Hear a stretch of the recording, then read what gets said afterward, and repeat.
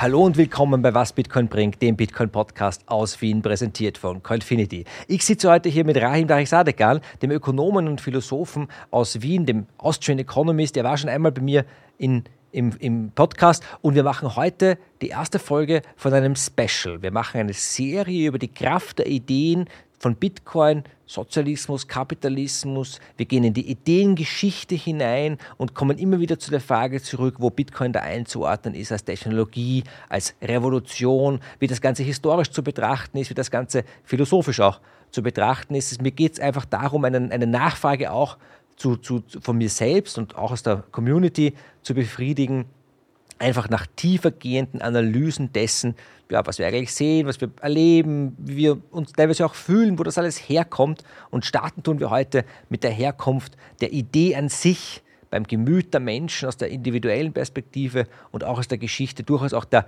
Religion und sogar der Theologie. Ich freue mich sehr, dass Rahim sich bereit erklärt hat, das mit mir zu machen, und ich wünsche euch wahnsinnig viel Spaß bei der ersten Folge dieses Special zu Idee und Realität, der Kraft der Ideen in der Geschichte. Bei Coinfinity, da heißt es seit 2014 Bringing Bitcoin to the People. Diese Firma hat Bitcoin wirklich in der DNA und das merkt man an allen Stellen. Beim wirklich sehr guten Service, bei der persönlichen Betreuung im Grazer Front Office und bei den Services, die reichen von High Net Worth Individual Betreuung bis zur Beratung, wenn es um die sichere Verwahrung von Bitcoin geht, und auch jede andere Frage kann man dem Team von Coinfinity stellen und bekommt garantiert eine gute Antwort. Coinfinity ist der Hauptsponsor dieses Podcasts und das Team, das startet jetzt gerade richtig durch. Es gibt ein neues Webportal, dort kann man kaufen, verkaufen und einen Sparplan anlegen, was sicher die entspannteste Art ist, Bitcoiner zu sein. Und neue Features kommen auch ständig dazu. Das Portal ist aus aller Welt erreichbar. Seht es euch an unter coinfinity.co. Self-Custody, also die Selbstaufbewahrung von Bitcoin, ist ein ganz zentraler Punkt bei Bitcoin, bei der Idee hinter Bitcoin und bei der Technologie. Ich habe selbst die volle Verfügung über meine Coins, über mein Vermögen. Und das geht am besten mit einer Hardware-Wallet. Eine Hardware-Wallet, das ist wie ein USB-Stick, den ich in den Computer stecke, und die allerbeste ist die Bitbox O2 von Shift Crypto. Mit USB-C, geht wunderbar auch am Laptop, kann man auch am Handy verwenden, am Android-Handy. Hergestellt in der Schweiz, entwickelt in der Schweiz, hoher Sicherheitsgrad, eine clean und slicke Software, auch alles auf Deutsch, der Support auf Deutsch. Man kann auch ein eigenes Einstiegsgespräch buchen, wo die ganze Einrichtung perfekt erklärt wird. Reinschauen bei shiftcrypto.ch und mit dem Code Was Bitcoin bringt, gibt es 5% Rabatt. Ich habe heute einen Wiederkehrer im Studio. Herzlich willkommen, Rahim Taghizadegan. Danke. Hat der Name hingehaut? Ja, super. Ich bin sehr stolz darauf. Mein Modus operandi ist, ich sage alle Namen einmal falsch und dann merke ich sie mir. Rahim, wie geht's dir? Gut, kann ich klagen. Das wollten wir hören. Wir sitzen hier jetzt Ende Februar. Das Jahr ist richtig losgegangen. Du bist planst gerade, wir haben gerade gesprochen, bei welchen Konferenzen und so weiter du auftreten wirst dieses Jahr. Und ich bin sehr, sehr froh, dich gewinnen zu können für ein kleines Projekt. Wir machen ein kleines Projekt. Heute ist die Auftaktfolge von einer kleinen Serie zur Frage der Kraft der Ideen, Ideen versus Realität. Wir wollen uns die großen Konzepte ansehen der Welt, mit dir natürlich. Du bist Austrian Economist, Philosoph auch eigentlich, oder? Wie würdest du dich eigentlich selbst beschreiben? Das ist eine gute Frage. Ja, der Philosoph ist ja an sich jemand mit Zuneigung zur Erkenntnis. Das ist fast unbescheiden, sich Philosoph zu nennen, aber als Ideal, ja, würde ich dem zustimmen. Wenn man sagt Ökonom, ist es ein bisschen schwierig. Ich würde sagen, Vertreter der österreichischen Schule in ihrer ursprünglichen interdisziplinären Zugangsweise. Das ist schon wieder zu kompliziert. Ja, genau. Wir wollen ja zuerst mal einen Zeh ins Wasser stecken und nicht gleich hineinspringen, bevor wir schwimmen gelernt haben. Aber wir lernen heute schwimmen. Das ist vielleicht ein ganz gutes Bild. Wir schwimmen ein bisschen so durch den See der Ideengeschichte und wollen eben die großen Konzepte Kapitalismus, Sozialismus, Liberalismus und natürlich Bitcoin erörtern. Heute erstmal ein bisschen durch einen kleinen Kurs, einen kleinen Einführungskurs, und dann gehen wir in den einzelnen Folgen, die ich auch als Spezialfolgen bringen werde, als zusätzliche Folgen im Podcast, in die Details rein. Und dann stellt sich natürlich die ganz große Frage, Rahim, wo fangen wir da an?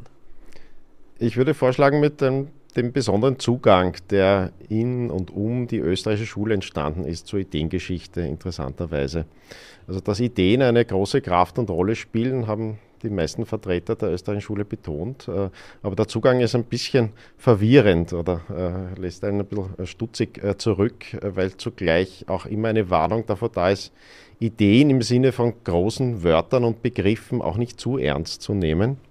Und dieser Zugang zur Ideengeschichte ist einerseits durch Mises, würde ich sagen, klarer ausformuliert, ist ihn selbst nicht gegangen, er hat ihm aber einen Bereich zugewiesen. Mises interpretiert den größten Teil der Geschichtswissenschaft als eine Tymologie, also empfiehlt wieder einen neuen Begriff. Ja, ein ganz neuer Begriff, wie er auch Ökonomik nicht verwenden möchte, sondern Praxeologie und Katalaktik ansetzt, auch für die meisten neue, unbekannte Begriffe. Tymologie heißt die Lehre vom Gemüt. Ja.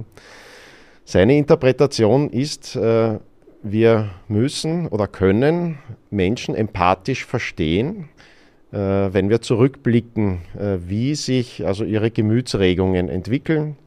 Das ist eine Art Erfahrungswissenschaft, die auch davon lebt, dass wir selbst Menschen sind.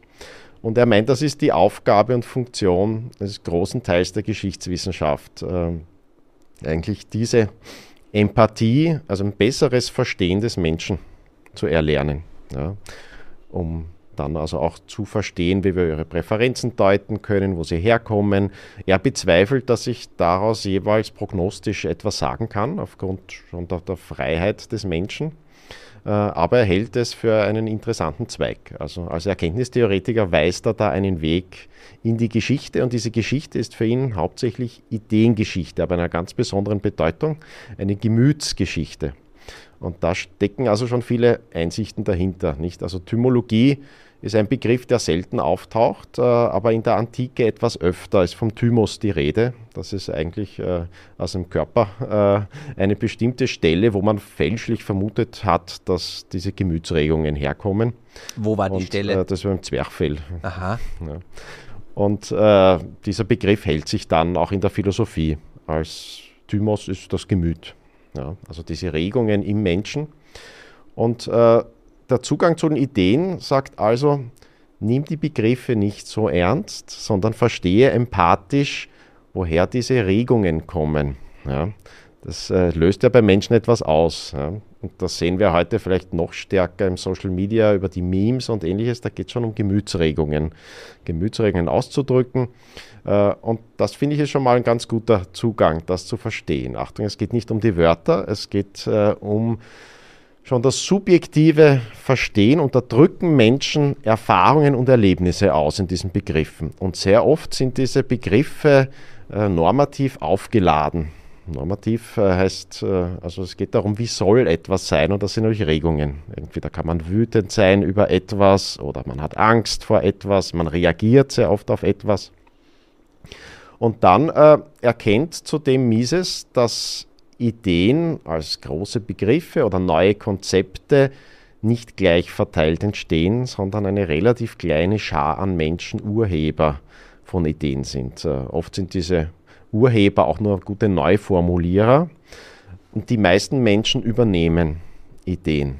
Sie übernehmen Ideen, weil diese Begriffe in ihnen etwas auslösen oder weil sie einen Begriff suchen für etwas, das in ihnen etwas ausgelöst hat.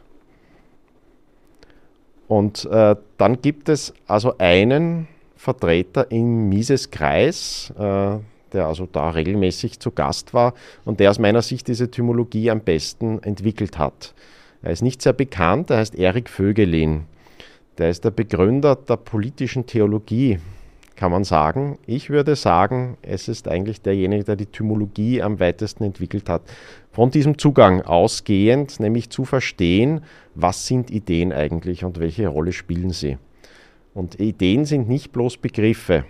Also es wäre ein falscher Zugang, jetzt diesen Begriff Sozialismus zum Beispiel oder Kapitalismus etymologisch nur zu betrachten oder nur ideenhistorisch, also wer waren die Vertreter, die man dazu rechnen kann, sondern man muss sie eigentlich als Symbole sehen. Also so große Begriffe, insbesondere wenn sie groß sind, das heißt, sie lösen viel aus bei vielen Menschen, in vielen Phasen der Geschichte sind das Symbole, eigentlich durchaus so ähnlich wie Memes heute. Die kanalisieren etwas, die kanalisieren ein bestimmtes Erleben und Erfahren, das bei den meisten Menschen imitierend ist in der Symbolik. Das heißt, die meisten Menschen suchen Symbole und finden sie dann, Symbole, die andere Urheber haben, und finden da, die passen ganz gut, um etwas zu beschreiben. Wenn wir jetzt Bitcoin als Beispiel für eine Idee nehmen, heißt das, auch da können wir das vielleicht sehen, also dieses Multifacettentum, nicht? Dieses Meme auch vom, wir stehen beim Elefanten und sagen, ja, da ist ein Rüssel, nein, es ist ein Ohr, nein, es ist ein Schweif. Also es gibt so viele verschiedene Zugänge. Ja. Oder zum Beispiel war ich heute mit dem Bus unterwegs und dann pickt da ein Sticker von der KPÖ, von der Kommunistischen Partei, und die sagen, Mieten runter, Preise deckeln jetzt. Ja. Also da werden quasi auch Ideen wie eine Preiskontrolle, eine Mietkontrolle als Antwort auf die Inflation genommen, ja, und gebündelt quasi in diesem als Parteikommunismus oder was auch immer. Ja. Bin ich da am richtigen Weg? Ja, am richtigen Weg wärst du so weit zu sehen, dass es dann nicht nur um ökonomische Fragen geht, insbesondere bei Stickern und Aufklebern, sondern eine große Funktion von Symbolen ist schon eine Zugehörigkeit zu einer Gruppe auszudrücken. Und das kann ganz flach sein, wie Kapitalismus ist schlecht, Sozialismus ist gut, oder das Umgekehrte, oder dann ein bisschen subtil, aber grundsätzlich geht es um dieselbe Aussage. Du willst also ausdrücken, dass du zu einer Gruppe gehörst. Und damit haben wir schon Hinweise, dass sehr viele der Symbole sich um Identitätsfragen drehen. Und das ist dann auch der Zugang von Voegelin, der versucht, eine große Ideengeschichte mit also einem unglaublichen Fleiß, geht er die Geschichte von den frühesten Hochkulturen bis zur Gegenwart durch und stellt fest, das funktioniert nicht. Ideengeschichte funktioniert so nicht. Der Grund ist, dass sich die Begriffe auch mal um 180 Grad drehen können, genau ihr Gegenteil plötzlich bedeuten können, wenn der Kontext ein anderer ist und das Symbol ist ein anderes Symbol besser passt. Und er erkennt, es geht irgendwie um das Innenleben von Menschen. Diese Menschen sind aber nicht losgelöst, die haben bestimmte Fragen, die er als Ordnungsfragen bezeichnet. Eigentlich, wo bin ich in der Welt und wo gehöre ich hin? Weil ich als Mensch also ein Bewusstsein habe, und das kann nicht in Frage gestellt sein, weil man einfach so vor sich hin leben kann und alles passt. Aber hin und wieder wird das erschüttert. Hin und wieder stehst du plötzlich da und bist ein bisschen verzweifelt, weil die Ungewissheit größer wird, weil irgendwie eine Ordnung erschüttert zu sein scheint. Und Voegelin zeichnet das also nach. Er schaut sich also Literatur, Epen, Religionen an und sieht daran Erschütterungen von Ordnung. Und erkennt jetzt, dass eigentlich die Ideengeschichte eine Gemütsgeschichte ist und die Gemüter korrelieren mit Ordnungsfragen und das ist eigentlich eine Ordnungsgeschichte. Also eine Geschichte von Ordnungen, von wie Menschen zusammenleben. Deswegen auch diese Frage, wie wollen wir zusammenleben? Nicht? Als Fragestellung, die Auslöser dann für bestimmte Symbole ist, wo man sich also Zugehörigkeiten ausdrückt bei dieser Ordnungsfrage. Also er geht quasi in der Geschichte zurück und analysiert sie aus dieser Gemütsperspektive der Menschen, die verschiedenen Entwicklungen, die es gegeben hat über die Jahrhunderte und teilweise Jahrtausende. Gibt's da Muster?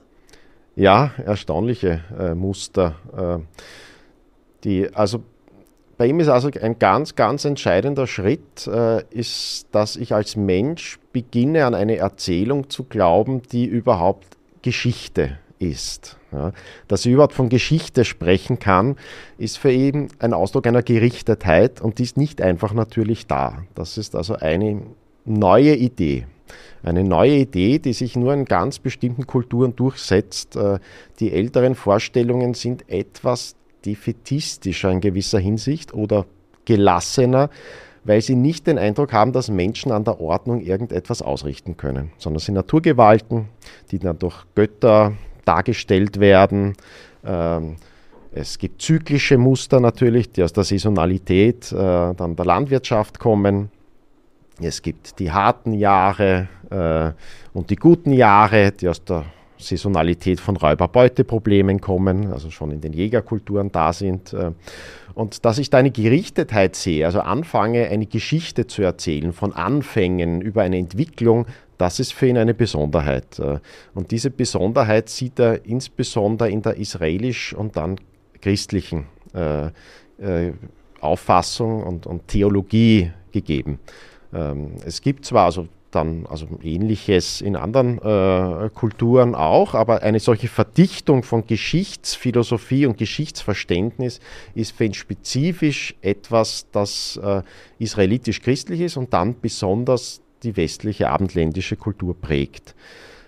Und diese Geschichtsvorstellung ist am Anfang oder hat immer wieder so apokalyptische Dimensionen, wo insbesondere dann, wenn schlechte Jahre sind oder die Zyklizität gerade ungut passt oder Seuchen zum Beispiel auftreten, kommt so die Fragestellung, ob das irgendetwas über die Ordnung aussagt. Und der Mensch wird stärker wahrgenommen als jemand, der nicht nur in einer Schöpfung lebt, sondern Mitschöpfer ist, weil er irgendwie eine göttliche Ordnung auf Erden auch mit zu errichten hat oder einen Auftrag hat, die zu halten. Also aus dieser Gerichtetheit einer Geschichtsvorstellung kommt dann eine aktivere Rolle des Menschen hinsichtlich der eigenen Ordnung, in der er lebt. Und daraus ergibt sich potenziell eine Schuldfrage. Das heißt, wenn es schlecht läuft, stellt sich schon die Frage, ob der Mensch versagt hat in seinem Ordnungsauftrag oder nicht. Und damit entsteht eigentlich erst Ideengeschichte im eigentlichen Sinne, dass da plötzlich Ideen gegeneinander stehen, sich ablösen können und dass die so aufgeladen sind. Ja. Weil sie sind aufgeladen dadurch, dass du immer die Frage stellst, wer könnte schuld sein, dass wir in einer schlechten Ordnung leben oder dass die Ordnung sich in Dekadenz befindet, im Niedergang befindet. Und das können dann also äußere Umstände sein, die plötzlich etwas in Frage stellen. Eine Ordnung funktioniert nicht mehr so gut, wir hungern, es gibt eine Seuche. Wer hat Schuld daran? Welche Idee war falsch? Welche Idee hat uns dahin geführt? Und das führt also zu einer gewissen Aufgeregtheit im abendländischen Diskurs. Die Aufgeregtheit im abendländischen Diskurs können wir alle jeden Tag mitverfolgen heutzutage, nicht? Aber ist es tatsächlich, weil du sagst abendländisch, das ist wichtig. Wir reden hier tatsächlich also jetzt von der europäischen abendländischen Kultur. Gerade diese Schuldperspektive ist ja etwas, das uns ganz stark prägt, während andere Kulturen, wie zum Beispiel in Asien, vielleicht eher von der Ehre sprechen. Scham ist der Gegensatz, den man bringt, ja. Okay. Also die Soziologie kennt so eine dieser Trennungen, Schuldkulturen versus Schamkulturen. Manchmal kann man auch sagen, die Rolle des Gewissens ist in der Schuldkultur etwas größer. Scham hat einen Sippenbezug oder Zugehörigkeitsbezug, ist etwas tribalistischer. Da geht es darum, Gesicht zu bewahren im Blicke der anderen, während Gewissen von innen wirkt, Schuld von innen wirkt. Ich habe dieses Gewissen, diese Schuld- und Gewissen-Perspektive immer ganz banal als quasi einen Vorläufer des Überwachungsstaats irgendwie gesehen, weil als du noch nicht die Kontrolle hattest über alles, was die Menschen tun und beobachten konntest, musstest du dich quasi darauf verlassen, dass sie spuren, ja, dass sie innerhalb des Wertekanons bleiben, und deswegen sagst du ihnen, du darfst das nicht, und wenn du es tust, du kannst es schon machen, aber du hast dann ein richtig schlechtes Gewissen und kommst potenziell in die Hölle, ne? So ungefähr. Nein, es gibt zwei Zugänge zur Überwachung. Entschuldigung. Es gibt zwei Zugänge zur Überwachung. Der eine ist der, dass Menschen sagen, ich habe nichts zu verbergen, und das findest du zum Beispiel im skandinavischen Raum sehr stark, dass die Gardinen zum Teil fehlen vor den Fenstern, als Hinweis darauf, man ist so anständig, dass man nichts zu verbergen hat. Während die Überwachung von oben heraus aus einer anderen Tradition kommt. Beide haben letztlich ähnlich oder können ein ähnliches Resultat haben, aber das eine ist schon stärker bottom-up getrieben und das andere ein Top-down-Versuch, weil du also da schon eine Vermutung hast, dass wenn du die Menschen von oben aus nicht kontrollierst, sie aufgrund ihrer Sippenzugehörigkeiten zu korrupt sind. Und das ist fast immer ein Vorwand, auch in China und anderswo ist diese Korruption zu verhindern, weil die staatliche Struktur schon davon lebt, dass sie über die Sippe hinausgeht und als Ganzes funktionieren soll. Ja. Während also im abendländischen Raum das Gewissen da oft diese Funktion haben kann, bis hin zu einer selbstgewählten Transparenz und Offenheit. Du hast es erwähnt, dass die Ideengeschichte quasi damit anfängt, dass wir überhaupt feststellen, wir haben Einfluss als Menschen und es gibt die Frage von besseren und schlechteren Ideen, Schuld und Nicht-Schuld. Und jetzt landen wir aber also quasi mit der Debatte oder mit der Austrian oder österreichischen Schule der Ideengeschichte sind wir jetzt rund um Mises, das heißt, wir reden jetzt von ungefähr der Jahrhundertwende, nicht? Also das sind ja viele tausend Jahre dazwischen. Gibt es da nicht schon Vorläufer, die auf Ähnliches gekommen sind? Es kann ja nicht sein, dass wir vor 100 Jahren quasi erst diese Perspektive entwickelt haben. Ja, Voegelin meint, es gab einen Niedergang in der Ideengeschichte zur Moderne hin, weil also letztlich diese Symbole und die aufgeladenen Symbole selbst hineingewirkt haben. Er meint, die Vorläufer finden sich tatsächlich in der Ketzerlehre, im mittelalterlichen Studium der Häresien. Ja. Da meint er, war die Ideengeschichte schon weiter als im 19. Jahrhundert, weil sie sich also spezifisch interessiert, natürlich unter der Vorgabe dieser Abweichlerfrage, aber damit ein Interesse an diesen letztlich Seelenregungsfragen und theologischen Fragen hat. Und Theologie heißt ja, es geht um einen transzendenten Bezug. Ja. Also, und oft ist dieser transzendente Bezug dann einer, der hinter der Menschheitsgeschichte steht, wie wir das in millenarischen oder chiliastischen Traditionen haben. Millenarisch heißt, dass es eine apokalyptische Idee, die dem Christentum eigen ist, dass es irgendwann so ein 1000-jähriges Reich Gottes geben kann oder Reich der Gerechtigkeit. Das heißt, es gibt einen idealen Maßstab der Ordnung, der könnte wiederhergestellt werden. Und dann stellt sich die Frage, kann man etwas dazu tun, dass der wiederhergestellt wird? Oder kann es sein, dass wenn Menschen etwas tun, das unpässlich ist, dass diese Herstellung der guten Ordnung verzögert wird oder überhaupt nicht stattfindet? Und das ist oft einer der Triebkräfte hinter Häresien. Ja, Häresien kommt von Anhängen, man hängt an einem bestimmten Aspekt und übertreibt den dann in gewisser Hinsicht. Und Voegelin meint, dass ein möglicher Begriff, um diese Übertreibungen, die aus Ordnungsverunsicherung kommen, zu bezeichnen, Gnosis ist. Ja. Dieser Begriff ist auch in Vergessenheit geraten, war aber in der mittelalterlichen Ketzerkunde bekannter. Das sind also da geht es um frühes apokalyptisches Christentum. Ja. Da gab es also einige Stränge, die mit dieser Heilserwartung nicht so recht ins Reine kommen können, was das im Hier und Jetzt bedeutet. Die ursprüngliche Erwartung war, der Untergang der Welt steht bevor und dann wird eine bessere Welt kommen. Und wenn das nicht eintritt, musst du jetzt irgendwie damit umgehen. Und es ist die Frage, okay, ist es nicht passiert, weil wir uns schuldhaft verhalten haben? Ist es nicht passiert, weil es gar nicht kommt? Ist es nicht passiert, weil wir etwas falsch verstanden haben? Und dann setzt schon Ideengeschichte ein. Da gibt es Ideen und Vorschläge und es geht um alles. Es geht um die Existenz und es geht um deinen Sinn in der Existenz und die Frage, ob du schuldhaft bist oder nicht. Das heißt, es geht ums Ganze. Menschen beginnen dann also auch ihr Leben einzusetzen für solche Fragen und solche Fragestellungen. Und Gnosis bezeichnet ein geheimes Wissen eigentlich. Das heißt die Frage, wer weiß jetzt, wie es wirklich steht um die Ordnung. Und die gnostischen Häresien gehen davon aus, dass es also ein richtiges Wissen gibt darum, dass man das erkennen kann, dass es vielleicht nur eine Elite sieht und erkennt und dass das einen Auftrag bedeutet, einen weltlichen Auftrag, da entsprechend dieses Wissens eine bessere Ordnung zu schaffen. Und aus diesem Fundus an israelitisch-christlichen und älteren apokalyptischen Überzeugungen entstehen dann im Mittelalter, als es große Ordnungserschütterungen gibt, insbesondere nach der Pest zum Beispiel, entsteht eine Hochphase von Häresien. Und diese frühen Häresien sind interessanterweise auch die Vorläufer des Sozialismus.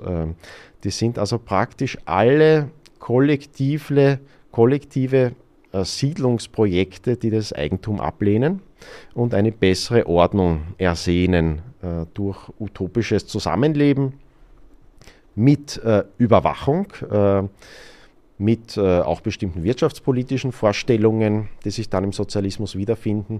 Und das gehört zu den Mustern, die erstaunlich sind und wiederkehren. Dass sehr früh in der mittelalterlichen Entwicklung, 11., 12., 13. Jahrhundert, eine Zunahme solcher politisch und wirtschaftlich begründeter Ideen, die also sich tatsächlich ins Politische auswirken, die neue Projekte sind und die zu politischer Gewalt auch führen, durch die Gruppen oder gegen diese Gruppen. Und diese Gruppen werden als Gefährdungen gesehen. Also man kann es auch nicht einfach zulassen, dass die sich absondern, weil ihr ganzer Anspruch so groß ist. Die sagen ja nicht bloß, wir machen unsere Sache, sondern wir sind die Vorläufer, wir sind die Pioniere eines deterministischen Geschichtsbildes.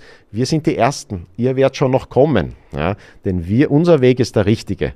Unser Weg ist der richtige, um eine Ordnung der Gerechtigkeit herzustellen, und deswegen sind sie bedrohlich und gefährlich, weil immer sie so ein Spiegelbild sind, wo man vergleichen kann und die eigene Gesellschaftsordnung für tot geweiht sehen kann oder betrachten kann. Und dann stellt sich diese Frage, was ist erfolgreicher, nicht? Und man misst sich, und so eine Situation, ähnlich wie im Kalten Krieg, dass da Systeme gegeneinander stehen, dass man auf jeden Missstand in der eigenen Ordnung weisen kann und sagen kann, ja, du bist ja einer von denen und deshalb bist du so.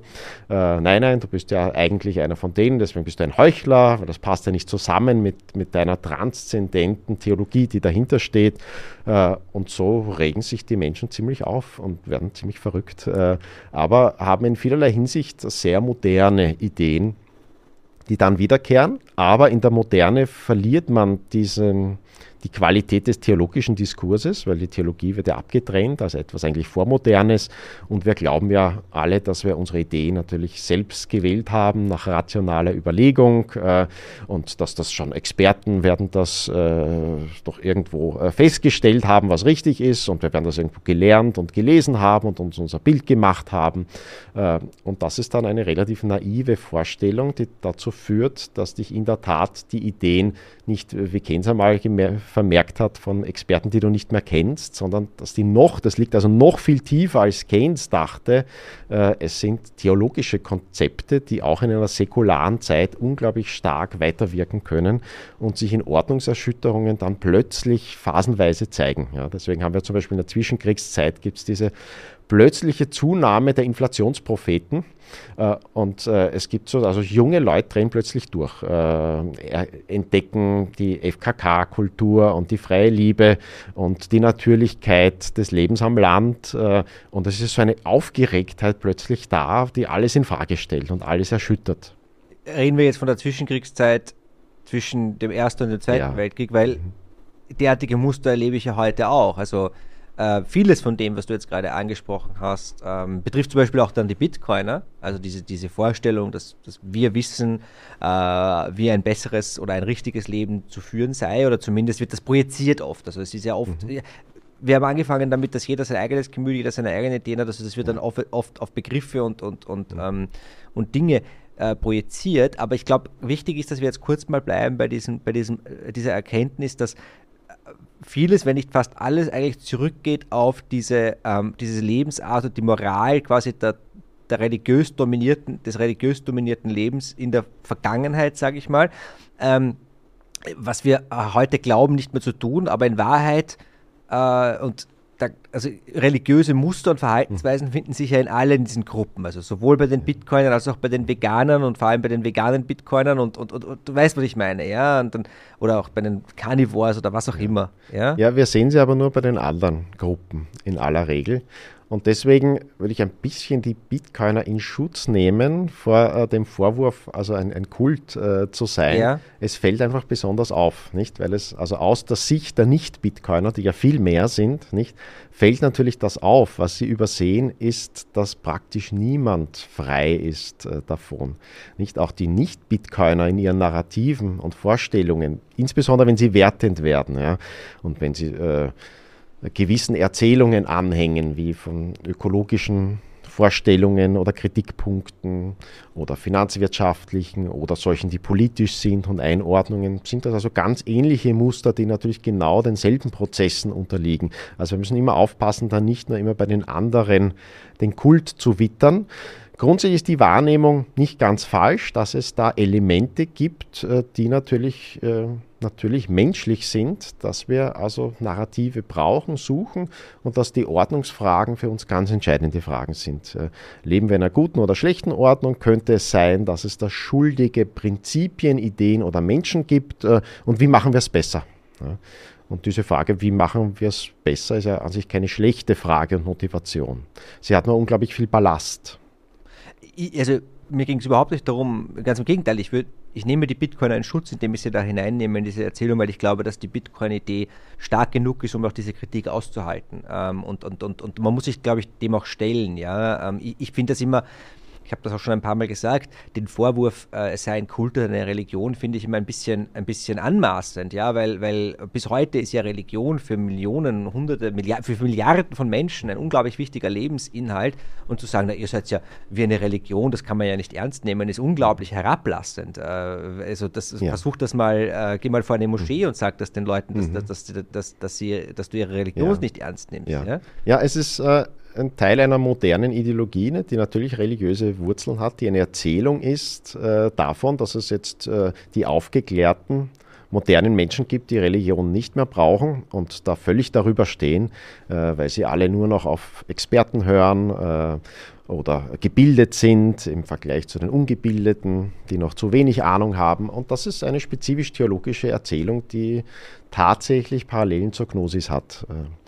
Da gibt es ja diesen wunderbaren Spruch, im Flugzeug bei Turbulenzen gibt es keine Atheisten. Ne?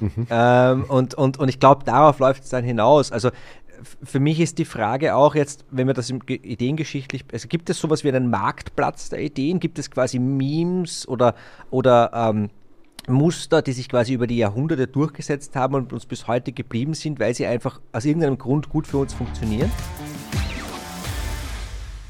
Die Inflation ist aus dem Nichts gekommen. Einfach so. Das behauptet niemand geringerer als die EZB-Chefin Christine Lagarde. Aber es stimmt nicht. Scharfe Beobachter wie Ronald Stöferle und Mark Walleck von Incrementum warnen schon lange vor der Teuerung. Und jetzt ist sie da, jetzt ist sie ein echtes Problem. Die beiden Partner bei Incrementum in Liechtenstein verwalten Investmentfonds, die Investoren auch dabei helfen sollen, sich vor der Inflation und ihren Folgen zu schützen. Dafür haben sie unterschiedliche Strategien, unter anderem kombinieren sie auch Gold und Bitcoin. Incrementum gibt auch den legendären In Gold We Trust Report heraus, den jährlichen Goldreport, wo ich auch seit Jahren mitschreibe, und Incrementum publiziert regelmäßig auch Research zu Bitcoin. Wer mehr wissen will, geht auf incrementum.li. Solide rechtliche und juristische Beratung, das ist im Bitcoin, Krypto, Blockchain etc. Bereich wahnsinnig wichtig. Echte Experten sind da Arthur Stadler und Oliver Völkel von SV Law, die haben da in den letzten Jahren schon einiges an juristischer Pionierarbeit geleistet und kennen sich in diesem Bereich wirklich aus, ja, wie keine zweite Anwaltskanzlei, die ich kenne. Ich freue mich deshalb, Sie als offiziellen Law-Partner bei Was Bitcoin bringt an Bord zu haben. Wer rechtliche oder regulatorische Fragen hat, etwa zum Datenschutz, wer sich bei seinen Vertragsverhandlungen mit Partnern und Investoren absichern will oder Kontakt mit europäischen Behörden oder der Finanzaufsicht hat, der kann sich bei Stadler Völkel Rechtsanwälte die kompetente Beratung holen, die er braucht. Einfach melden bei svlaw.at. Ja, Marktplatz ist eine Analogie, wo ich ein bisschen vorsichtig wäre. Teile dieser Analogie treffen zu, im Sinne, dass Menschen Symbole wählen. Das Problem ist natürlich, dass die sich anders verhalten als wirtschaftliche Güter. Das heißt, es ist eine andere Art von Prozess. Natürlich gibt es da also Ersetzungsprozesse, einen gewissen Wettbewerb, dass wir nicht eine beliebige Vielzahl von Symbolen aufnehmen können und dass es da Verdrängungswettbewerbe geben kann, aber es sind andere Wettbewerbe als die in der Wirtschaft entscheidend sind. Ja. Deswegen würde ich diese Analogie eher nicht überstrapazieren und halte sie für potenziell irreführend. Aber es gibt also schon diesen Wettbewerb darum, was sind passende und geeignete Symbole. Da gibt es auch eine menschliche Urheberschaft, also es kann auch Pioniere und in dem Sinne Ideenunternehmer oder Innovatoren geben. Das sind wenige. Das und welche Symbole aufgegriffen werden, liegt schon letztlich an dieser Ziel-Mittel-Thematik. Ja. die Ziele sind an den Menschen nicht immer ganz bewusst, also sind gewisse Präferenzen und oft sind es Ordnungspräferenzen, insbesondere im Abendland, mit dieser Vorstellung, dass man da auch die Ordnung irgendwie wählbar sein könnte und man nicht völlig vorbestimmt ist durch Ahnen oder Zugehörigkeiten oder Traditionen, sondern eine gewisse Wahl hat, wie man leben möchte. Ja. Und ich glaube, das ist die Hauptfunktion von Ideen. Das ist nicht die einzige. Und es gibt natürlich schon Menschen, die damit ringen, an den Erkenntnisgehalt von Ideen zu kommen und dann auch Begriffe als Begriffe verwenden, um reale Phänomene zu bezeichnen. Ja. Kannst du ein Beispiel nennen, was... Naja, ich kann natürlich versuchen, Kapitalismus oder Sozialismus schon als Begriffe zu verwenden. Das heißt, ich definiere einen Ausschnitt der Realität und sage, ja, ich definiere Kapitalismus ist das. Wie Mises zum Beispiel nimmt dann schon den Begriff als brauchbar heran und sagt, ja, wir könnten damit Konsumentensouveränität darunter verstehen und das hat etwas damit zu tun, ob ich Ja oder Nein sagen kann zur Nutzung einer Produktionsstruktur die ich dann anhand ihrer Ergebnisse bewerten kann. Und das ist ein begrifflicher Zugang, um irgendwie die Realität der Welt zu fassen und zu teilen. Für die meisten Menschen ist das viel zu abstrakt und die wissen natürlich, dass es schon im Wesentlichen darum geht, diesen Begriff, ob ich den annehmen kann oder nicht. Und dann hängt das natürlich daran, wie interpretiere ich die Ordnung, in der ich lebe. Ja? Ist es ein kaputtes System, das dich kaputt macht und du deswegen kaputt machen solltest? Und jetzt ist die Frage, was ist das eigentlich, die Ordnung, in der wir leben? Ist das Kapitalismus? Ist das Fiat-Sozialismus? Was ist das eigentlich? Was und ist je denn nachdem... Ganz schnell. Ich glaube nicht an Systeme. Ja? Ich glaube nicht, dass man es mit einem Begriff als System bezeichnen kann. Ich glaube, die Vorstellung ist falsch, dass es geschlossene Systeme gibt. Das sind anhand gewisser Dimensionen ist es ein Spektrum. Anhand der begrifflichen Dimension dieser Konsumentensouveränität, die ich für sehr brauchbar halte, also einer der brauchbarsten Aspekte, um zu vergleichen, nicht theologisch, nicht ideengeschichtlich, sondern ökonomisch zu vergleichen, stehen wir im Spektrum natürlich einem Mischsystem mit Tendenz eher zu weniger Konsumentensouveränität. Und wenn das kennzeichnend für Kapitalismus wäre,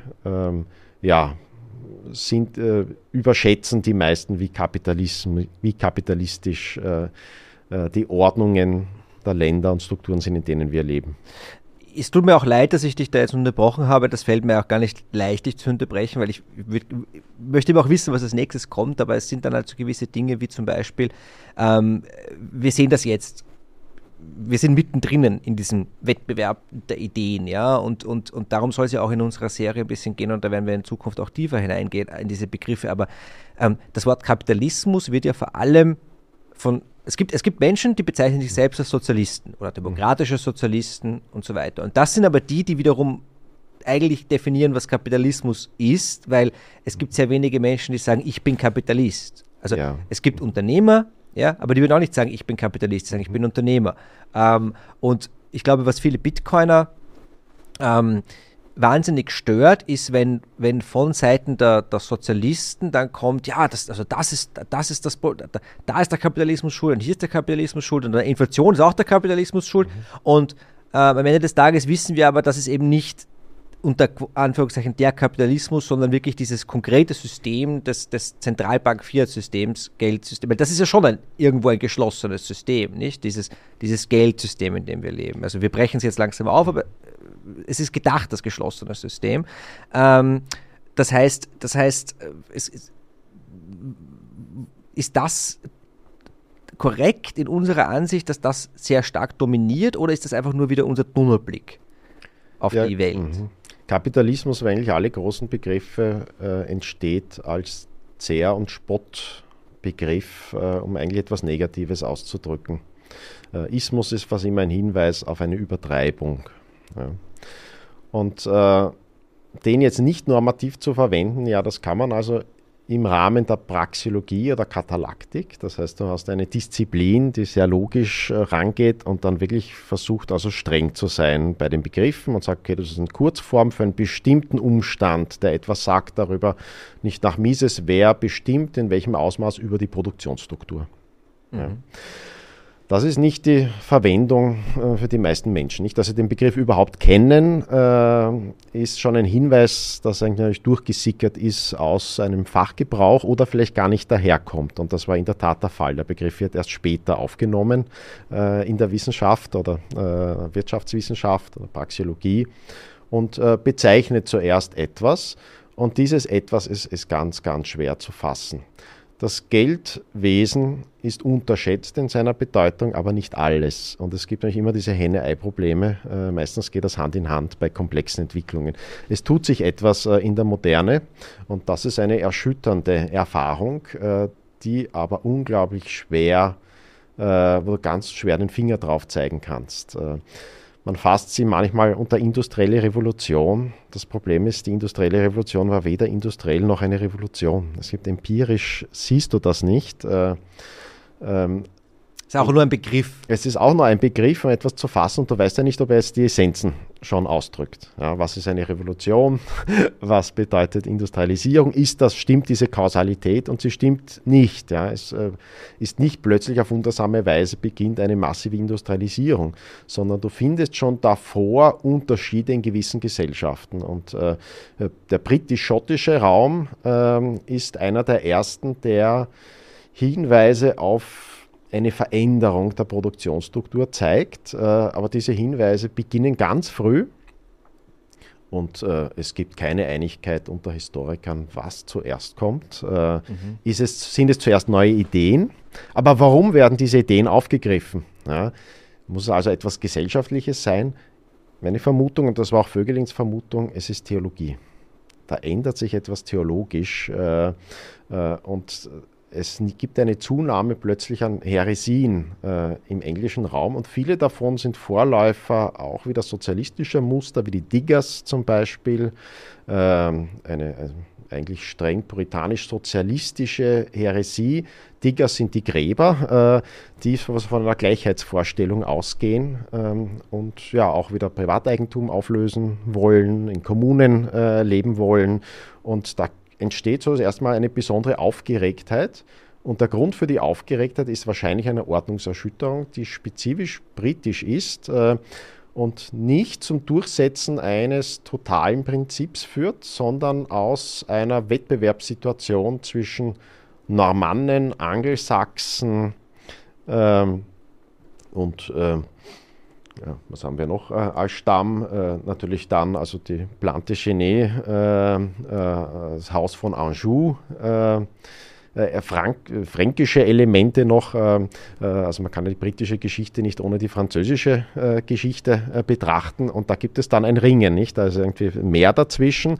Und die Frage, hält jetzt derjenige, der seine Basis im fränkischen Teil hat, die Herrschaft über die Insel oder derjenige, der seine Basis auf den Inseln hat. Und da hast du also 3 kriegerische Stämme eigentlich mit einem Feudalprinzip, mit Baronen und einer Königsfrage. Und da setzt ein Ringen ein, das dann sehr früh zu dem ersten Verfassungsdokument führt, der Magna Carta, die aus einem Ringen um eine Herrschaft, um eine Ordnung entsteht. Und diese Ordnung ist zugleich irgendwie religiös verbrämt, weil zugleich spielt der Papst eine Rolle und die Frage dieser Legitimierung einer Ordnung spielt eine Rolle und die wird politisch natürlich gespielt und das ist ganz typisch für europäisches Mittelalter, aber da nochmal verdichtet und durch eine ganz besondere geografische Lage und diese Situation von 3 eher aggressiven Stämmen, die auch dieses Prinzip der Kriegerherrschaft in sich tragen, also urangelsächsisch, urnormannisch als Wikingerherrschaft, also irgendwie Räuber, die irgendwo einfallen und daraus eine Struktur bauen, ja, mit einer klaren Überlegenheit einer gewissen Ritterschicht, die beritten sind und Waffen tragen und eine Bevölkerung irgendwie zu managen haben und eine Ordnung führen und daraus dann eine Legitimität auch suchen dafür. Und die Magna Carta ist schon also ein Hinweis auf eine besondere Entwicklung, die also ein besonderes Ringen um Ordnung darstellt. Und deswegen ist auch der britische Raum war dann bis zur Moderne hin und besondere Verdichtung im 17. Jahrhundert ausgerechnet ein unglaubliches Sekten- und Kulteunwesen. Ja, also Menschen teilen Nachbarn, stellen fest, dass sie in unterschiedlichen Sekten sind, die alle sich aber nicht als Sekten sehen, als Abspaltung von der Wahrheit, sondern als eigentliche Wahrheit. Und die anderen sind natürlich falsch und fremdgesteuert und nur Mitläufer, und man hat die eigentliche Wahrheit, sieht man in sich. Und das führt also zu politischen Revolutionen, die also eine besondere Gemengelage bringen. Und dann wird also England auch zum Zufluchtsraum von anderen Verfolgten im Kontinent, natürlich auch etwas verspätet einsetzenden, scheinbar religiösen Konflikten, die aber Ordnungskonflikte sind. Ja. Und die britischen Inseln wären einer der ersten Zufluchtsräume für die Hugenotten. Das sind also die am Festland, heute Frankreich, lebenden Protestanten. Und natürlich Reformation ist ein Kernelement dieser Ordnungsstreitigkeiten, wo es tatsächlich um Herrschaft geht und ihre Legitimierung und Begründung. Und damit wird also Großbritannien ein Zufluchtsraum dann auch später für Juden. Und es gibt also eine Verdichtung von auch Leute aus dem norddeutschen Raum, wandern dahin aus, weil sich dieser Streit vielleicht dort früher schon stattgefunden hat und irgendwie ein Leben und Leben lassen Pattsituation ergeben hat, die in der Magna Carta schon anklingt, dass man versteht, es geht nicht, da einen Wahrheitsanspruch durchzusetzen. Man muss irgendwie damit klarkommen, dass da Kulte nebeneinander leben und existieren. Und das scheint, also das ist jetzt eine Vermutung, eine Hypothese, das so dazu geführt haben kann, dass die Innovationen dichter werden. Ja. Das Besondere in der Moderne ist, dass du also nicht eine Phase von Innovationen hast, sondern das nicht an abstirbt, sondern da kommen nacheinander immer wieder Verdichtungen von Innovationen. Und das geht dreimal gut in Großbritannien und ein Element davon ist die Industrialisierung. Also erstens mal ziehe ich jetzt mal einen Hut dafür, dass du es geschafft hast, diesen Monolog tatsächlich dann wieder zurückzubringen zur industriellen Revolution, weil die meisten Menschen würden den Gedanken verlieren, mich eingeschlossen. Das heißt quasi sozusagen die Einsicht vielleicht auch aus den realen Machtverhältnissen zwischen verschiedenen, sagen wir, Stämmen, die Einsicht, dass eine gewisse gegenseitige Toleranz notwendig ist, um überhaupt etwas aufbauen zu können, ein Leben leben zu können, hat dazu geführt, dass man dann bei gleichzeitiger Toleranz, aber auch Wettbewerb einen Boden geschafft hat für Innovation, und so sind wir dann gelandet bei dem, was wir die industrielle Revolution nennen, weil Ideen vielleicht in diesem Umfeld besser sich durchsetzen können als in einem sehr starren, sehr einheitlichen System. Ich frage deswegen, weil es erinnert mich ganz stark an die USA. Es erinnert mich ganz stark an, auch wenn du sagst, dass Leute, die verfolgt wurden oder sich nicht durchsetzen konnten am Festland, dann ausgewandert sind nach Großbritannien, und wir haben ganz ähnliche Situationen natürlich in den USA, wo du von Anfang an dich definierst als Einwanderer und deswegen auch eine Toleranz den anderen entgegenbringen musst. Ja? Sicher auch viele Konflikte, gar keine Frage. Aber dort haben wir auch diese Innovation, und das zieht sich ja bis heute, nicht? Ja, aber im deutschen Sprachraum auch teilweise, und die österreichische Schule ist ein Symptom einer solchen Verdichtung von Leuten, die ein Refugium suchen. Also die Konzentration von Juden, Hugenotten, von den britischen Inseln, aus dem holländischen Raum stammenden Leuten in der Finanz- und Unternehmerszene und der Wissenschaftsszene ist relativ groß. Auch in Österreich-Ungarn und auch in Deutschland davor. Also in Berlin, warum also Berlin so gewichtig ist der Hauptzustromort von Hugenotten.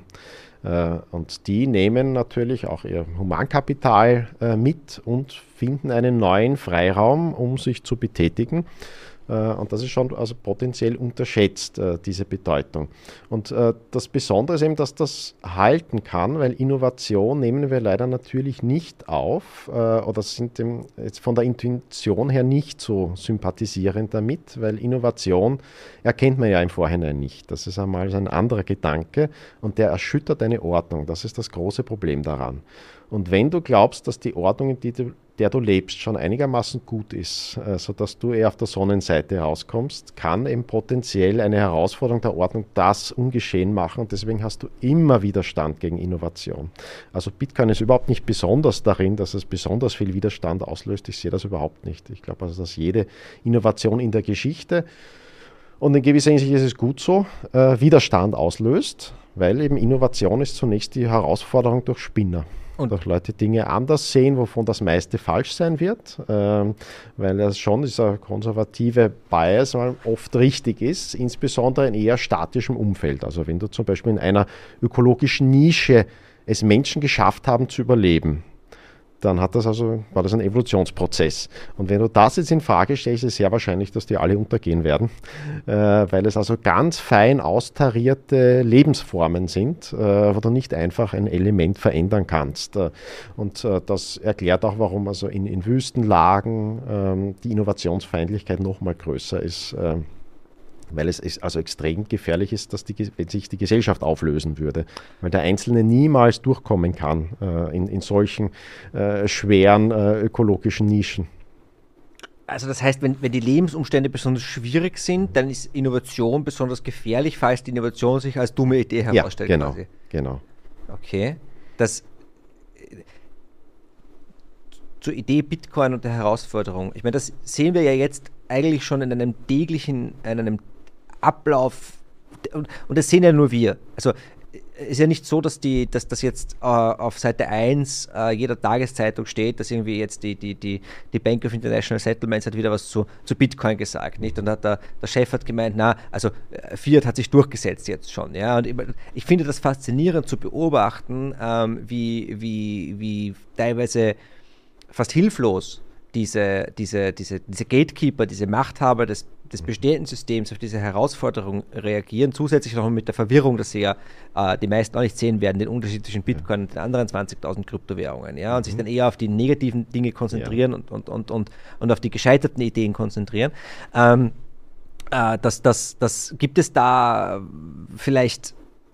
Kann man da was lernen aus dem Umgang, quasi der Abwehr von Ideen über Muster, weil es ist ja, also ich sage jetzt mal so, für viele von uns ist es ein gemachtes Bett, aber natürlich wissen wir nicht hundertprozentig, ob diese Bitcoin-Idee nicht auch so eine gefährliche, dumme Idee ist, oder manche begreifen sie als solche, und dann gibt es natürlich da gibt es ja den Spruch nicht, also wenn du brauchst nicht zu glauben, dass jemand etwas versteht, wenn sein Gehalt davon abhängt, das nicht zu verstehen. Und gerade die Machthaber im Zentralbankensystem und daran angeschlossen durchaus auch politische Machthaber haben natürlich null Interesse daran, das abzugeben. Ja. Ich bin mir nicht ganz sicher, was meine Frage war. Meine Frage war, lassen sich vielleicht Erfahrungen aus der Vergangenheit auf diesen Prozess übertragen? Gibt es da Muster, die man beobachten kann? Ja, gibt es. Und ich bin da selbst etwas zerrissen, aber man kann es positiv formulieren. Bitcoin hat den Vorzug, dass es nicht nur ein anderer Ordnungsnarrativ ist, sondern auch eine Technologie. Das halte ich für einen Vorzug. Ich bin skeptisch, aber kann es nachvollziehen, dass Bitcoin ein Element eines Kulturkampfes wird.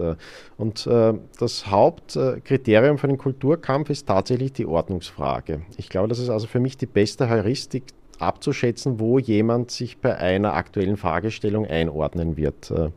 Sei es um den Ukraine-Krieg, die Pandemie-Maßnahmen oder all die großen Themen der Zeit, wo es viel Streit gibt und gegeneinander. Und die Kernfrage ist schon, kannst du dich mit der Ordnung, in der du lebst, identifizieren? Oder hast du die Vermutung, dass diese Ordnung eine schlechte ist?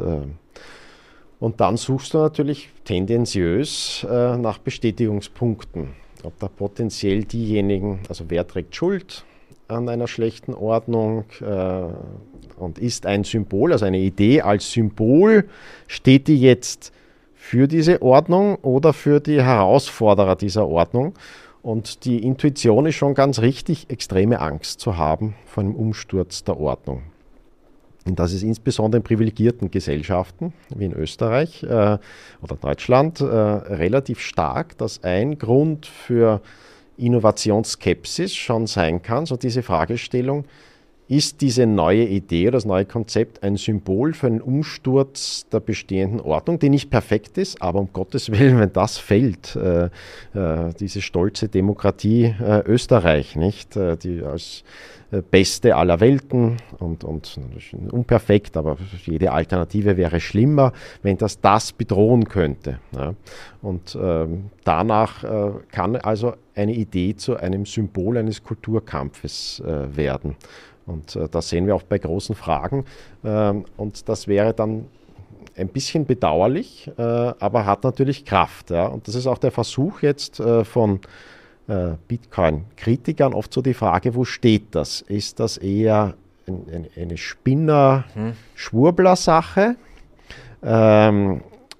Ist diese Kritik also eigentlich bösartig, heretisch, in dem Sinne, eigentlich hassen die uns und die wollen unsere Ordnung kaputt machen? Und diese ganzen wirtschaftlichen Argumente und so weiter, das ist alles nur Fassade dafür, um eigentlich etwas kaputt zu machen. Und wir spüren das. Das gibt Kraft, das also einen Kulturkampf darzustellen, aber es hat natürlich auch eine Gefahr. Nicht? Man kann einem Kulturkampf auch unterliegen. Und ich bin da zerrissen, ja, weil ich das natürlich, man sieht diese Muster und man erkennt sie wieder. Und ich würde eher darauf reagieren, ja, da irgendwie dann versuchen, empathisch zu verstehen, dass der Gegensatz oder der Widerstand nicht so sehr sich auf Argumente bezieht und auch durch Argumente jetzt um Funktionsweisen oder Emissionen oder sonst wie zu gewinnen ist, sondern das Gemüt regt sich. Da regt sich was. Du versuchst das einzuordnen, zu verstehen, wofür ist das ein Symbol? Für welche Art von Leute stehen da dahinter? Welche ist das die andere Tribe, die uns irgendwie bedrohen könnte? Ist das vielleicht sogar destruktiv? Ist die Intention nur, etwas zu zerschlagen, ohne dass klar ist, was danach kommt? Und da gibt es natürlich Versuche, das jetzt politisch einzuordnen und zu schubladisieren und zu verstehen, wo kommen die her? Und da sehe ich, aha, der hat diese Idee, die kenne ich.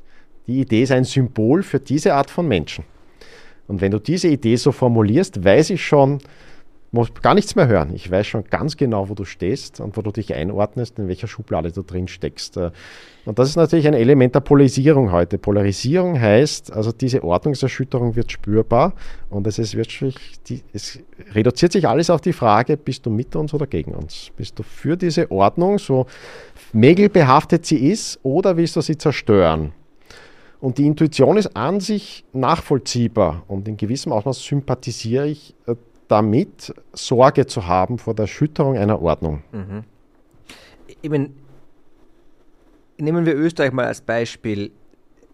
Bei uns ist das ja geradezu Staatsräson, nicht? Also die Ordnung nicht zu erschüttern. Also ja. Das zieht sich ja von der Ablehnung der Atomkraft bis zur Ablehnung der Gentechnik, bis hin jetzt vielleicht zu Bitcoin, wobei das ist jetzt lustigerweise ein bisschen herausgenommen aus dem nationalstaatlichen Diskurs, weil wir ja die Macht über unsere Währung ohnehin schon abgegeben haben. Also wir können das, glaube ich, gut verstehen und vielleicht auch deswegen, weil natürlich es geht uns gut, im internationalen Vergleich sehr gut, dasselbe gilt für Deutschland. Diese Nachkriegserfolgsgeschichte prägt uns natürlich. Ja. Und auf der anderen Seite kann man aber auch, meiner Meinung nach, und ich sehe das total, was du sagst, aber ich habe das auch. Ich denke mir, an einem Tag denke ich mir, burn it all down, ja, und am nächsten Tag denke ich mir, nein, wir haben natürlich viele Dinge, die wir erhalten wollen, und ich tue mir zum Beispiel im Diskurs wahnsinnig schwer damit, dass es nicht akzeptiert wird. Nehmen wir die EU, nehmen wir auch von mir aus das Geldsystem, das nicht akzeptiert wird, dass jemand schon versteht und das auch gut findet und vielleicht der Meinung ist, ich will das erhalten, was wir haben, sozusagen, ja, also die europäische Koordination, das friedliche Zusammenleben von Frankreich und Deutschland, jetzt mal symbolisch genommen, sehe aber bei eurer Version, die ihr euch da vollkommen dem ergeben habt, eher die Gefahr, dass ihr quasi das Gegenteil erreicht. Ja? Und bei Bitcoin ist es genauso. Ich sehe die Möglichkeit, ja, Bitcoin hat das Potenzial, dieses Zentralbankensystem, in dem wir heute leben, komplett zu ruinieren, komplett zu ersetzen. Ja? Intellektuell kann ich dem viel abgewinnen, weil ich finde, dass dieses da sitzen irgendwie 12 weise Menschen zusammen und entscheiden, wie die Wirtschaft zu steuern ist, halte ich persönlich für Unsinn. Aber gleichzeitig natürlich will ich jetzt nicht morgen alles niederreißen, sondern denke mir, das muss auch sich entwickeln, indem du Bitcoin zulässt als Alternative, die aber schon, und da sind wir wieder bei unseren Ideen, Gemüten, und die schon irgendwo passt zu diesen westlichen, freiheitlichen Werten, die jetzt auch gerne kritisiert werden, durchaus auch vom Westen in diesem Konflikt mit dem Osten. Nur ich bin schon der Meinung, dass wir auch die Werte natürlich nicht nur den Eliten überlassen dürfen. Also wir müssen auch selber wissen, was für Werte wir eigentlich wollen. Und da halte ich Bitcoin auch für ein potentes Mittel. Gibt es irgendwelche Beispiele in der Geschichte für derartige technologische Umwälzungen? Ist es das Internet? Ist es das Telefon? Ist es der Telegraph? Ja, ich glaube, es ist unter die General Purpose Technologies zu fassen. Das ist ein Ausdruck aus der Wirtschaftsgeschichte. Also bestimmte Trägertechnologien, die Trägertechnologien sind, weil sie nicht für spezifische Zwecke einsetzbar sind, sondern eine Art neue Infrastruktur, eine Art Protokoll bieten. Ja.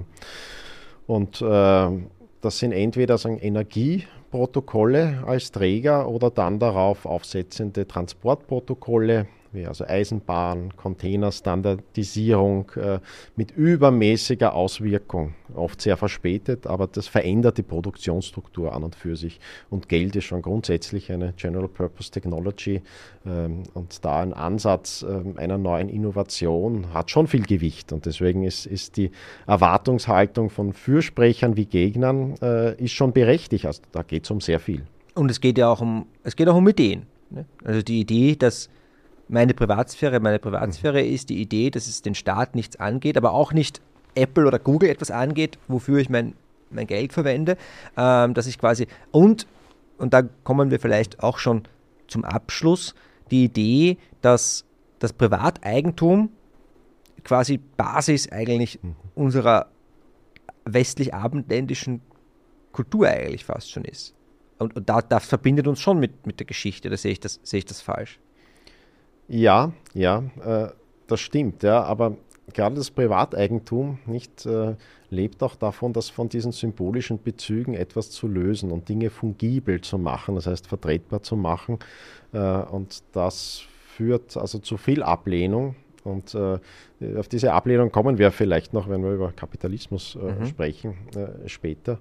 Aber ja, ich glaube also, dass Privateigentum und natürlich also Bitcoin als etwas, das grundsätzlich diese individuelle Verfügung über Information gut hält und das Recht, diese Information für sich zu behalten, gut hält oder voraussetzt in gewisser Hinsicht, passt da schon hinein in diese Art von Technologien, die sich lösen von einer vorgegebenen Sozialstruktur und damit Sozialstrukturen auch bedrohen können, aber man damit etwas Optimismus rausgehen kann, dass also letztlich die Vorteile überwiegen können, weil sie mehr Kooperation, mehr Interaktion und damit höheren Wohlstand erlauben können.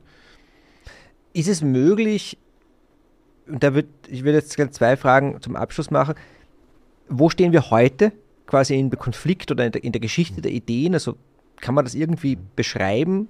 Und ist es möglich, dass gerade solche Ideen wie Bitcoin und vielleicht auch andere, wir wissen ja nicht, was noch kommt in den nächsten 50 Jahren, aufgrund dieser globalen Vernetzung, die wir heute haben und die jetzt nicht morgen wieder verschwinden wird, die natürlich, es gibt Ausnahmen und Firewall in China und was auch immer und Nordkorea ist nicht im Internet, aber diese globale Vernetzung nimmt ja gleichzeitig zu, weil in Afrika bauen wir aus, in Südamerika und so weiter.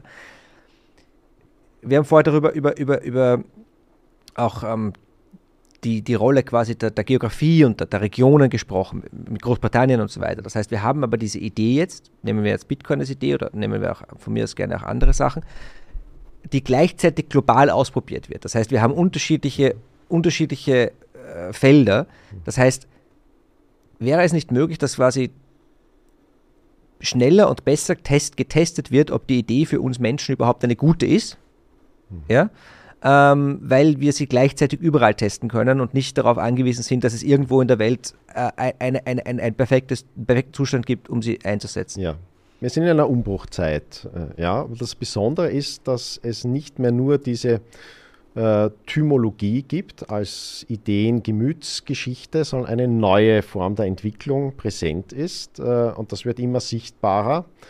Das ist eine Technologiegeschichte oder eine technische Entwicklung, die sich emanzipiert hat von der kulturellen Ideenentwicklung durch die Verteilung von Technologien über die ganze Welt und dann ihre Reduktion womöglich auf Information, was ja ein weiterer Durchbruch ist, dass ich tatsächlich technische Rezepte, Methoden durch ihre Information ausdrücken kann und dann in der Programmiersprache direkt eigentlich laufen lassen kann oder in Anweisungen für Maschinen direkt laufen lassen kann, macht es sehr viel einfacher, neue technische Konzepte, man kann sie Ideen nennen, aber es hat eine andere Bedeutung, auszuprobieren, zu imitieren. Es macht es sehr viel schwieriger, diese Dinge wieder in Pandoras Büchse hineinzustopfen und zu kontrollieren.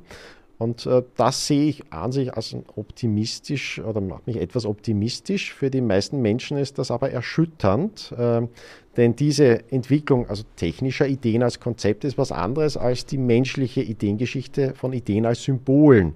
Und es kann nicht sein, dass die zwei auseinanderlaufen, nicht? Und damit hast du natürlich sehr starke Reaktionen darauf. Für immer mehr Menschen verstärkt sich der Eindruck, dass sie defätistisch hinnehmen müssen, womöglich diese technische Entwicklung. Und es gibt natürlich potenziell scharfe Reaktionen darauf, aber vielleicht wird das ein bisschen gedämpft, auch durch die Ersichtlichkeit, dass heute auch in Österreich wahrscheinlich niemand ernsthaft darüber nachdenken kann, die Large Language Models zu verbieten. Selbst wenn ich also die pessimistischste Perspektive auf ihren Einfluss und Wirkung auf die Gesellschaft hätte. Ja, und man kann ja plausibel argumentieren, was da alles die Folge sein könnte bis zum Auslöschen der Menschheit. Also dieses Element der künstlichen Intelligenz, das jetzt gerade wieder so gehypt wird, aber auch beachtliche Erfolge hat in einem sehr spezifischen Bereich. Dennoch ist da diese Entwicklung den meisten Leuten klar, auch die skeptisch dem gegenüberstehen und sagen, naja, wenn wir das nicht nutzen, nutzen das andere. Du kannst es ja nicht verbieten in der Hinsicht, oder es würde eine solche, also muss letztlich alles an Informationsverarbeitung und Übertragung zerstören, was es gibt. Und das ist bei Bitcoin ähnlich. Ja? Also wenn man das verstanden hat, dann erübrigt sich eigentlich jetzt diese Frage des Ordnungseingriffs durch Menschen, weil es völlig klar sein muss, das ist nicht regulierbar. Das geht ja gar nicht. Es geht ja letztlich um Kenntnis von Zeichenfolgen. Es ist Freiheit, das Meinungsfreiheit am Ende des Tages, nicht? Freedom of Speech, ja. Redefreiheit. Ja.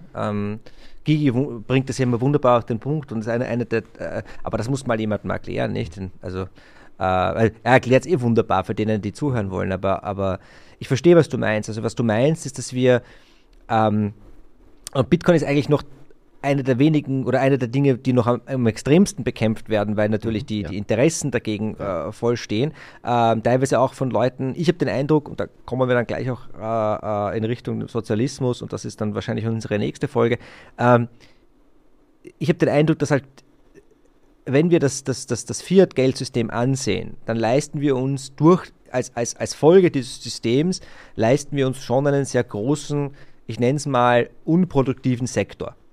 Ja, also wir haben in unserer ersten Folge schon darüber geredet, Bürokratien und so weiter, und die scheinen sich instinktiv bedroht zu fühlen durch eine quasi eine Neuausrichtung auf ein hartes Geld, das automatisch dazu führt, dass man nicht nur durch politische Positionierung näher drankommt an die Geldquelle, sage ich mal. Also da gibt es eine instinktive Gegenbewegung, aber du argumentierst, dass vielleicht diese Gegenbewegung gar nicht so schlimm ist, wie wir denken, weil echte Verbotsideen für das oder andere technische Dinge werden nicht einmal gewälzt. Es gibt nicht mal einen parlamentarischen Ausschuss, wo man das überhaupt erlauben soll, sondern es wird eigentlich schon implizit gesagt, da können wir nichts machen.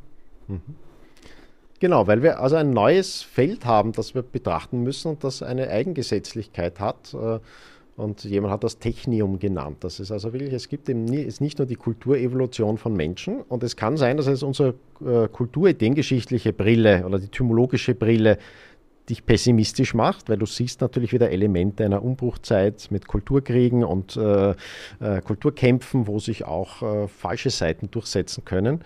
Aber getrennt davon und in gewisser Hinsicht emanzipiert gibt es diese Technologieentwicklung und Informations- und Wissensentwicklung, die international ist, die verteilt ist, in gewisser Hinsicht schon dezentral ist. Und das ist ein neues Phänomen, das es in der Vergangenheit nicht in dem Ausmaß gab. Diese Form von also verteilten technologischen Ideen, wie wir sie die dann auch Grundprinzip werden können, sogar der Open-Source-Bewegung und die vielleicht also mehr Auswirkungen auf die Produktionsstruktur haben als unsere Ideen und Symbole und Versuche der Ordnung zu schaffen, sondern letztlich als eine Eigengesetzlichkeit entwickeln.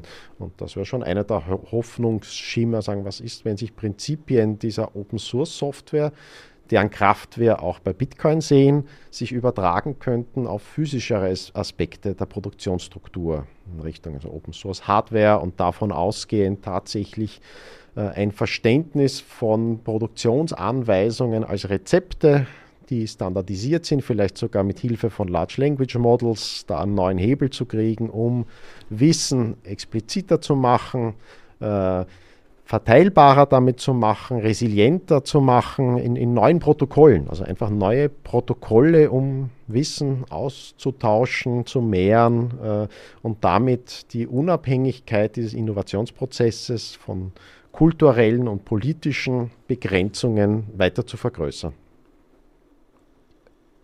Large Language Model ist was? AI. Okay, die berühmte AI. Die Ja, AI, okay, ja. okay. Das heißt auch, dass wir auch Ideen mischen können. Also zum Beispiel die sozialistische, sage ich einmal, Vorstellung, dass gewisse Dinge frei sein sollten und gratis sein sollten und zugänglich sein sollten für alle, die ist ja in Open Source perfekt wiedergespiegelt und es gibt ganz wenig, oder es wird wahrscheinlich niemanden geben auf der Bitcoiner-Seite, die sich ja im Geldsystem eigentlich als hardcore-kapitalistisch sehen würden, wird es niemanden geben, der sagt, nein. Also nehmen wir ein Beispiel. Sagen wir, es gibt in Deutschland gibt es bereits Firmen, die drucken Häuser 3D. Ja? Und ich habe da mal ein Video gesehen, ist schon länger her, und der hat gesagt, ja, also unsere Innovation ist deswegen so toll, weil wir nicht nur ein Haus 3D drucken können, sondern wir halten uns auch an alle deutschen Bauvorschriften. Und wenn man mal alle deutschen Bauvorschriften eingehalten hat, hat man eigentlich schon gewonnen, weil strengere gibt es nicht. Aber gleichzeitig ist natürlich die Möglichkeit, dass so etwas auch irgendwann mal Open Source zugänglich sein könnte. Dass da einfach da macht einer so wie Bitcoin als Open Source Projekt als Geld hingestellt wurde, konstruiert ein Satoshi Nakamoto II. Einfach ein Haus. Und ich muss mich nur noch quasi um die Materialien und den Drucker kümmern und dann drucke ich mir das Haus dahin. Und dann wäre zum Beispiel das Wohnraumproblem, das eines der zentralen Herausforderungen der Gesellschaft ist, schon mal einen Schritt verbessert. Ist das sozusagen treffe ich ein bisschen diese optimistische Perspektive, die du gerade formuliert hast? Ja. Gut, dann machen wir hier, Rahim, dann sage ich mal so, wir machen hier einen Schnitt. Ich danke dir, dass du da bist, dass du dir Zeit nimmst, um diese Reise durch die Ideengeschichte mit mir zu machen. Ist wahnsinnig spannend und ich freue mich auf die Fortsetzung, auf die zweite Folge. Danke dir. Danke dir, freue mich auch. Danke fürs Zuhören bei dieser Folge von Was Bitcoin bringt. Wenn es euch gefallen hat, bitte hinterlasst uns 5 Sterne bei Apple und bei Spotify, folgt uns auf YouTube, schickt uns eure Eindrücke, eure Ideen, eure Anregungen, eure Vorschläge für Gäste und natürlich auch eure Kritik an hallo@wasbitcoinbringt.com. Was nicht unerwähnt bleiben darf, natürlich auch Value for Value. Dieser Podcast läuft über das Lightning-Netzwerk in allen Kanälen. Man kann streamen, man kann spenden. Es gibt einen Spenden-Button auch auf wasbitcoinbringt.com inzwischen. Und diese Dinge sind auch wahnsinnig motivierend, wenn da ein bisschen was reinkommt, wenn ihr das nutzt. Es macht wirklich viel Freude, als Bitcoiner für Bitcoiner zu arbeiten.